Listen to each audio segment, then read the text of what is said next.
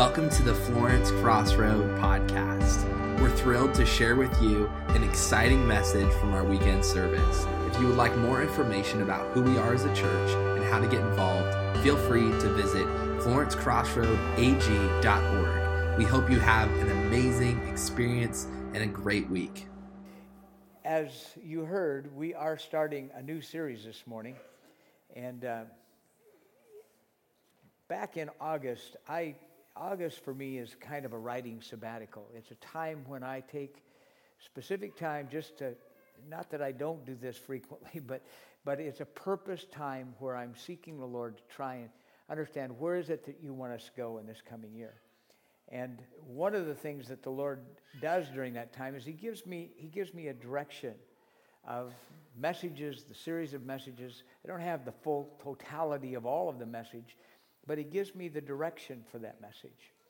And in that message, in that time, He kind of gives me the platform to begin a series. One of the things that came to my heart in praying and seeking was the story of the Ten Commandments. In Exodus chapter 20 and Deuteronomy 5, we have those commandments as they are given. And it's interesting. When I use the term Ten Commandments, what's the first thing that comes to your mind? Thou shalt not. Boy, don't we hear that. Thou shalt not. Thou shalt not. Rules, regulations, do's and don'ts, prohibitions, God snuffing out our fun. That kind of what we think? God is up there just looking down to see who. That's kind of the attitude that most generally we think about when we think about these commandments. They're really not. The commandments are more than do's and don'ts. It's interesting that we get the title Ten Commandments. That wasn't something that Charlton Heston came up with, all right? That wasn't a Cecil B. DeMille's concept. This was God's concept. Exodus 34 says, so he was there with the Lord 40 days and 40 nights. He neither drank bread or drank water. He wrote on the tablets the words of the covenant, the Ten Commandments. This was God's title. This wasn't Moses. This wasn't man's. It's interesting. But in that concept, as we studied this, as I began to pour into the research behind the message and the series of messages that we'll be doing, how many of you think there's 10 of them? All right. It's a little long for a series, but I think you will appreciate it as we walk through it. One of the things that I found, I garnered as many resources as I could. Picked up books. I went online and pulled down things. And it was amazing as I began to really walk through this. I don't think I finished any one of those books. Because in the processes of all of this, God began to show me something. These were not do's and don'ts. Oh, they are commandments. Don't misunderstand that. But more than just simply commandments, they are really speaking about what I think is the bedrock, and that's the relationships that God wants to have with you and me. And the relationships He wants us to have with one another. And the commandments are not merely a prohibition of doing this or not doing that. It's really about developing relationship with Him. It's a powerful thing. It goes beyond the simple concepts of you can't do this or you shouldn't do that. The first 4 of the commandments deal with our relationship between us and God Himself. We're going to look at that as we walk through that. Each one of these has a unique, different dynamic of relationship with Him. The last 6 deal with the relationships we have with one another, how we relate to one another. The concept of relationship. Say that with me. Relationship. That's interaction. That's interpersonal. That's the dynamic of working in harmony with one another, getting to know one another, relating to one another. What I found, though, as I began to walk through these commandments was that each one of them bear out a principle that develop a deeper walking relationship with one another and with the Lord. I looked at them. I'm not rewriting the commandments, by the way. Hello? That's above my pay grade, all right? That's not what I'm doing. But I have found a principle that can be assigned to each one of these that deal with the relationship God wants. For example, the principle of priority. We're going to talk about this morning. The principle of purity, the principle of humility, the principle of rest, the principle of honor, of love, of intimacy, of trust, the principle of honesty, the principle of contentment. These are the commandments that we see, that we call the 10 Commandments, in the sense of the principles that God wants to bring. It's interesting that he reminds the children of Israel that there is this relationship, that they belong to him, that he belongs to them. It's interesting because he's saying, I bought you back, that you would be redeemed, that you would be in relationship with me.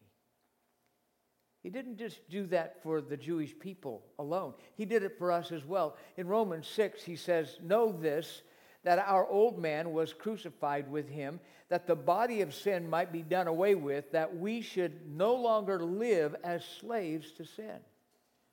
How many of you have ever been a slave to sin? And friends, it's not fun because it's a wicked taskmaster.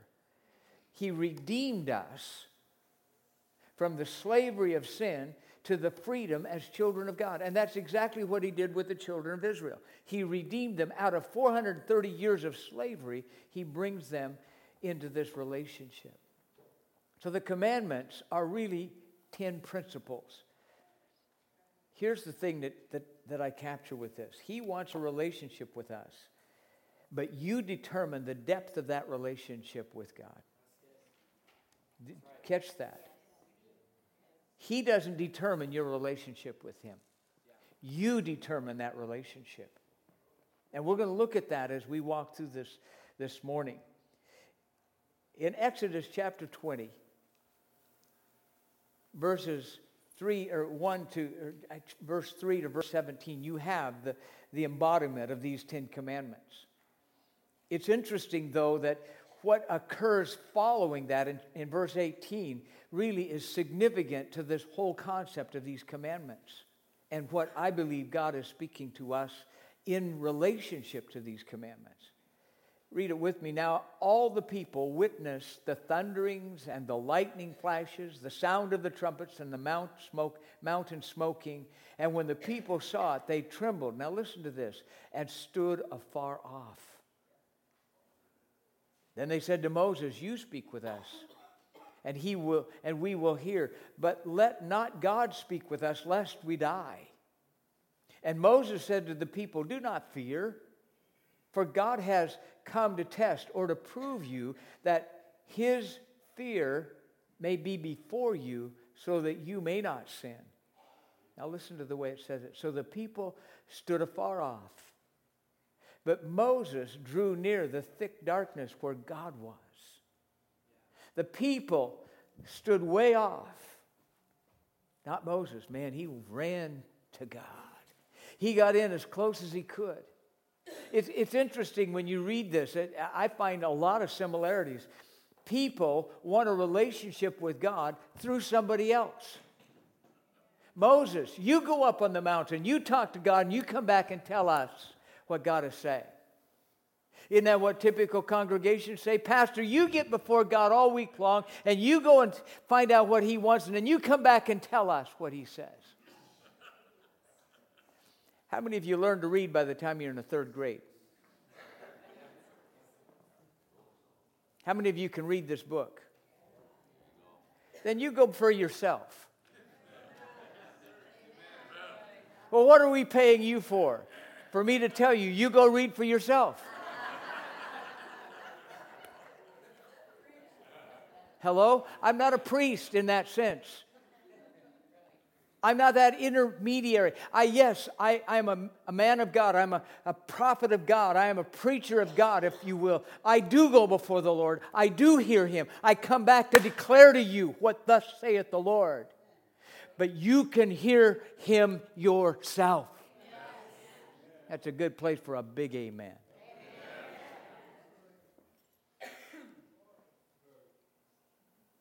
See, they didn't want to meet God because they said it very well. If we come into His presence, we're going to die. Flesh always dies in the presence of God. And some of this flesh needs to die. How many of you have ever struggled with a besetting sin? How many of you have ever struggled with an addictive life? How many of you have ever struggled with a demon that just doesn't want to let you go? I'll tell you how you get rid of that. You get rid of it by going into the presence of God. Snuggling up as close as you can to Jesus. Getting into His book. Understanding that prayer does change you. It doesn't change God, it changes you. Coming into His presence, being full of His Spirit, letting the Spirit of God lead you and guide you and teach you. Getting into His presence, not standing afar off, not letting somebody else pray for you. Oh, I think it's okay to pray for one another, but why can't we pray for ourselves? Why can't we enter into the presence of God for ourselves? Why can't we seek God for? Why do we have to stand way off? Let's get in there and dig in for God.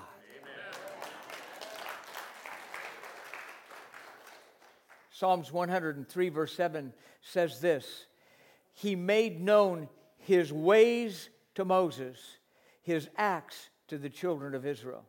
He made known His ways to Moses, His acts to the children of Israel. The children of Israel knew what He did. Moses knew why He did what He did. There's a difference. We can stand and watch and observe and see what God does. But sometimes we don't know why He does what He does. And we can know why He does what He does when we get into His presence, when we come near Him, when we, as Moses, press into Him. We can know why He does what He does. You know, somebody said God answers prayer in one of three ways, yes, no, and you've got to be kidding.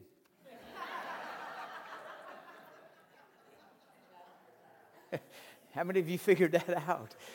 You know, a no is an answer. We have a choice of having a relationship with God based on thou shalt or thou shalt not. Or we can have a relationship based on principles that allow us to grow deep in and with Him. Do you understand that? We can have a relationship built on rules and regulations. Or we can have a relationship built on Him out of relationship, His care, His love, His concern, understanding, feeling, and sensing the intimacy of the life that we live. God loves us. He cares about us. He wants to guide us. He wants to superintend us. I look at my life, and I said it in the first service, and I truly believe this. It's like my life, as I look back over my life, it's not that I haven't had choices or I haven't had a will or I haven't had the ability to do and choose. But in many ways, when I yielded my life to the Lord, it's like He put my life almost on an autopilot.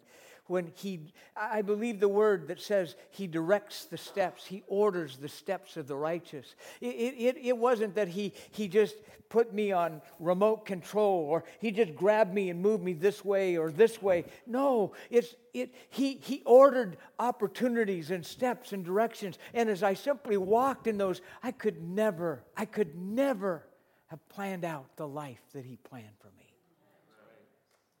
Do you understand what I'm saying? It's this relationship. I meant it when I came to Jesus. You meant it when you came to Jesus. But the world and the enemy of our soul wants to hold us back and wants to throw stuff at us to keep us from pressing in. He wants to press us back, and he puts cares and he puts all of this stuff on us to try and keep us afar off. God wants us to draw near. Worship here comes in the understanding that we worship only God. Exodus 20 verse 3, You shall have no other gods before me. I look at a passage of Scripture, I look at a sentence like that, and maybe it's a flaw, I don't know, but my nerdiness comes in because I look at the words, and the words are unique. If you took off before me, if you just scratched that off of the page, that passage is complete all in itself. You shall have no other gods. Does that make sense? But then he adds before me. Before is either a preposition or it's a conjunction. A conjunction joins two thoughts. That's not what this is. In some ways you could have read this, there are other gods, but they can't be before me. That's not what he's saying. It almost alludes to that though, but that's not what it's saying. You shall have no other gods before me. Doesn't mean that you can have any other God. That's not what it's saying. It is a preposition. You shall have no other God, period. You got to understand that word before is also rendered in the Hebrew beside, in front, in back, above, beneath, in my face. You will have no other gods, period. Hello? Does that make that clear? He's clarifying the whole concept there. It's a powerful word. You got to understand that Israel, the children of Israel, have been in bondage to the Egyptian peoples for 430 years. And the culture that they were in bondage to was a polytheistic culture, meaning many gods. They had 29 principal gods. They had 2,000 lesser gods. Can you imagine that? I have the names of those gods up here, and I'm not going to go and read all of them. You can look at them. But these are the 29 principal gods that the Egyptians worshipped. It's interesting, if you look in the alphabetical order of this, there's one by the name of Happy. Happy, happy, happy. And they weren't very happy. And then you go down to the ends and you've got one that's called None and another one called Nut.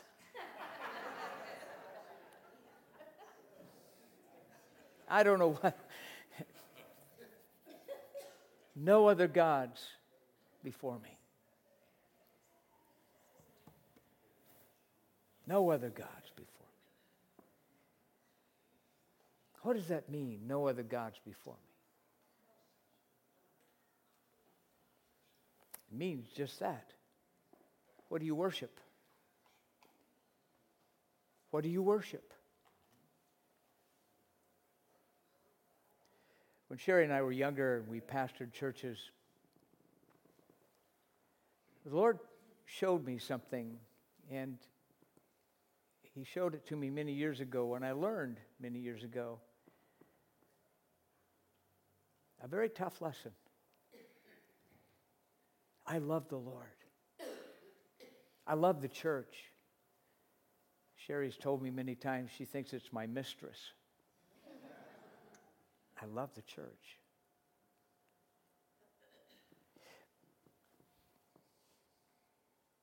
But the church should never come between me and God.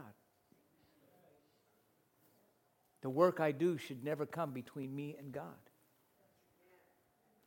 The work I do should never come between me and my bride. And in our zealousness, building churches, building the kingdom, doing what we did for the work of God. And we worked hard, and churches grew. And God blessed. But when I began to reevaluate all of that, the Lord really began to show me something. A lot of what I was doing wasn't really for the kingdom. It really wasn't for Jesus. It was for my own pedigree. It was for my own pride. It was for me to say, look what I did. it became a god. Even working in the kingdom of God, even building the kingdom of God, even building churches. If it's not for the right purpose, can become a god before God. It was a tough one. It was a real one. But then God says, put him first. No other gods, one thing. God being God, period, is one thing. But putting him first is another story. What's first in your life? What is first in your life? Fishing? I like to fish. I'm afraid, though, that someday when I die, they're going to put a fish on my marker. I just don't really want a fish on my marker.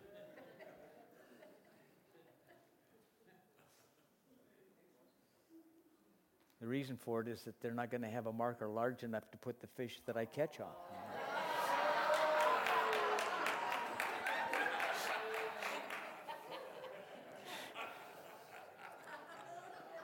That's bad, I'm sorry. Forgive me, Jesus, even if it is true. But what's first in your life? What's first in your life?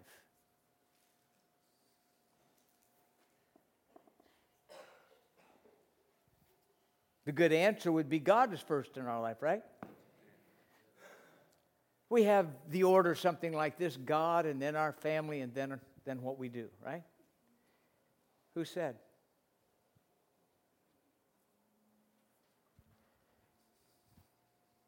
I'll tell you how it works. If I can't learn to serve her, how in the world am I going to ever learn to serve God?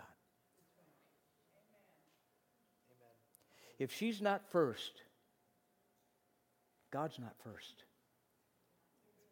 Because if God is first, he's going to help me serve her first. Because if I can't learn to serve her first, I'll never learn to serve God.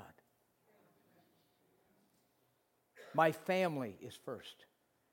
That doesn't mean that they take the place of God. Please hear me. Hear my heart. We can get so caught up in the ambitions of our life and in all of the things that we do. And we can put jobs, and we can put reputations, and we can put all of our careers, and we can put the seeking of financial security and all of these things to the forefront of everything that we do, and forsake our families in so doing. And when we do that, the Word says, what does it profit a man to gain the whole world but lose his soul?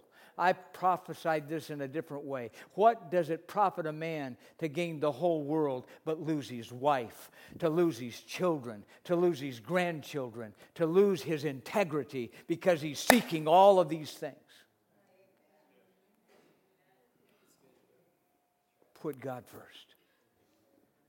Make him the priority of everything you do. When the children of Israel crossed the Jordan River, after their exile, after the exodus of 40 years wandering in the wilderness, God spoke to Joshua and said, there are 10 cities that you're to go and conquer.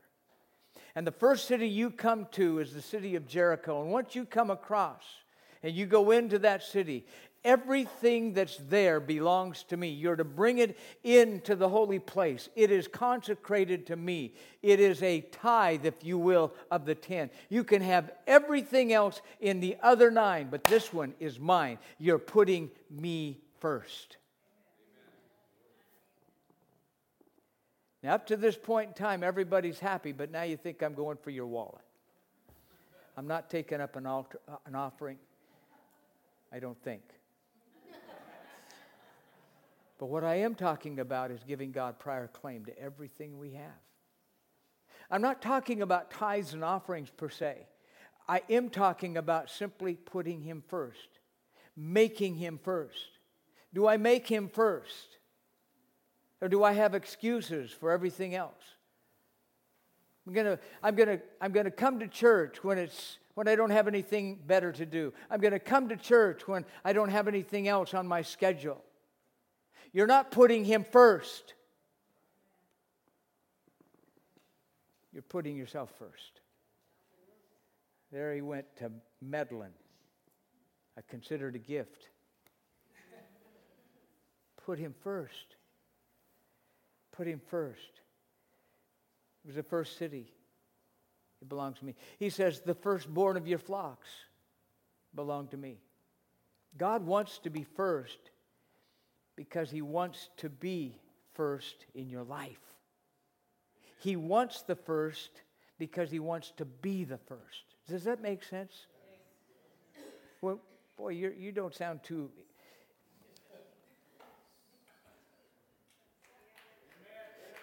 This passage came, listen to this passage came 2,500 years. 2,500 years before God would command tithing. Before, it would come before the principle, this whole concept of putting God first started back in the Garden of Eden. Before God introduced to Abraham the idea of tithe, before God introduced the commandments, before God introduced the concept of tithing, 2,500 years earlier, the principle of putting Him first was the forefront of the whole thing. If you go back to Cain and Abel, what an interesting story. Cain and Abel both brought an offering to God. One was accepted, one wasn't. I want you to read with me Genesis chapter 4, verses 3 and 5. And in the process of time, it came to pass that Cain brought an offering. Say that with me, an offering. You know what that was? Could have been the leftovers. It could have been any part of an offering. It could have been anything. It wasn't specific. It wasn't a purpose thing. It was an offering of the fruit of the ground to the Lord. Abel also brought what? Of the firstborn of his flocks. He gave God first. He gave God the priority. He gave God the very beginning. He gave God the best.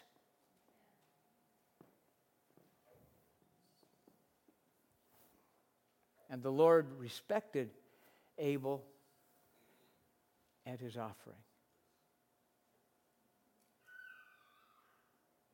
What's the difference between Cain and Abel? They both brought an offering. The whole concept was, where was the position of God in their lives and in their giving? Cain somewhat gave an offering to God out of obligation. There was an obligatory concept. It was just, well, I want to do this. No. That's the wrong reason to ever give. You know, I find it most amusing. Last Sunday we had 437 in church. It was a big Sunday. I told our bookkeepers and the ones taking care of the offerings, I said, every Easter is the lowest offering we have in the year. People will give an obligatorial gift. It's not tithe. Because we don't put Him first. It's just something we do. God doesn't want to be just something. He wants priority. And it isn't that He's looking down His nose at us. It's because He wants the best for us. I know the plans I have for you, saith the Lord. Plans to bless you, not curse you. To give to you blessing and a hope. That's what He wants for us. God doesn't need your money. How many is that news to you? God doesn't need your money. I've got news for you. He owns it all already. When you die, guess what? It isn't going with you. I saw a picture of a hearse with a U-Haul behind it, but it wasn't going to a cemetery. Hello?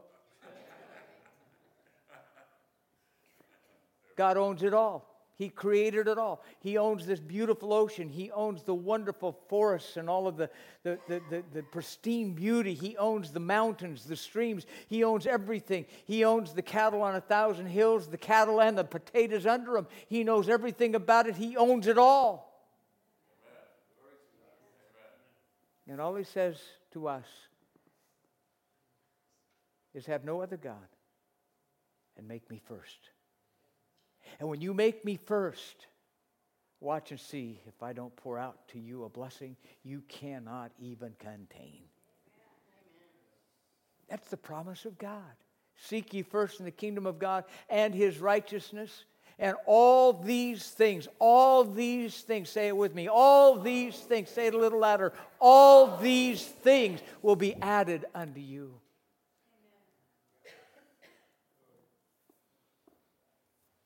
There's a beautiful story in 1 Kings 17. God comes to Elijah and he says, Elijah, I want to get the attention of the leadership of Israel. And he says, I'm telling you to go to Ahab and tell him there's going to be a drought in the land for 3.5 years. So he does. And then he hightails it to a place called Cherith. And the drought comes. No rain.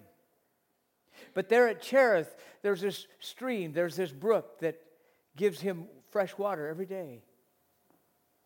Now while he's there, God sends ravens. Now you got to understand, a raven is an unclean bird in the Jewish culture.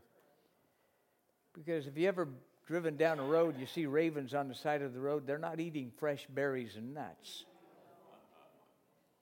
But what does he do? God, in his majesty, takes that which is unclean and he uses it to bring the best to his prophet. And he feeds him there until the drought becomes so severe that the brook dries up and the ravens fail to bring food. And Elijah says to God, what do I do? And God says, I want you to go to the city of Zarephath, and there's a widow woman, and she's going to provide for you. Elijah put God first. Spoke the word that God gave him to the king. Puts himself in this place where God takes care of his needs on a daily basis. Follows the Lord's leading and goes to the city of Zarephath, and there he finds this little widow. And he asks her for some water, and she gives him water, and then he says, would you give me some food?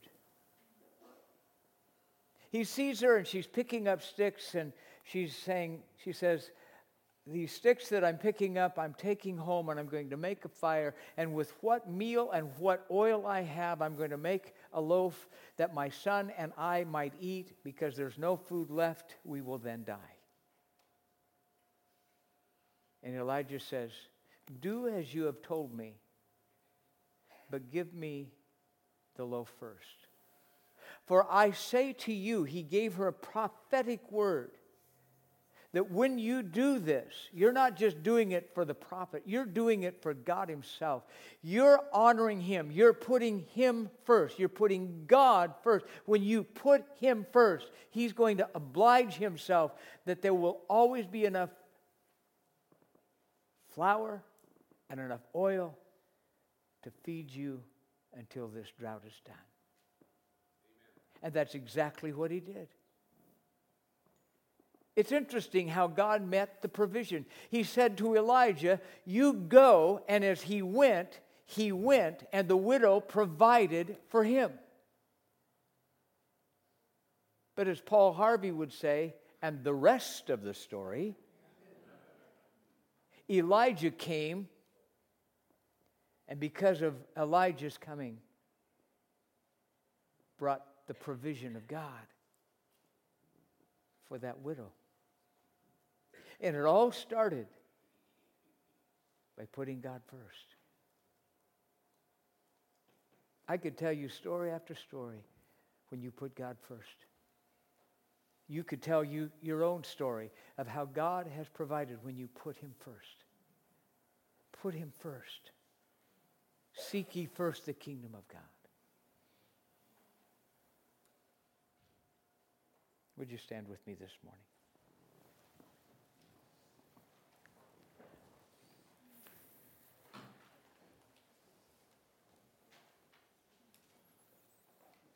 Father, there's nothing we've shared that's new. But the principle of priority, it's there. It's there to bring us into this incredible place of relationship with you, and the fact that, God, you know us and you care about us and you want to provide for us. Father, we're thankful for that provision. We're thankful that you care enough to make known your presence to us. 1 Kings 17 is a beautiful story, but Lord, it doesn't end there. You're still wanting to provide for us. But it comes to greater dimension when we put you first. We put our affections of you first. We put our treasure for you first. We put our time for you first. We don't give you the leftovers. When we give you the best. You honor that, Lord. You honor that because it's simply saying that you are our God only. And that we recognize that place that you hold in first priority to us in everything we do. Yet, Lord, it's so hard to do that. I struggle with that, Father. I can get so busy and I can get so caught up in things that I forget. And I run ahead of you or I lag way behind you. And yet, Father, you're there, always patient, always waiting, always willing. And when I finally come back, you haven't left. You're there with arms wide open.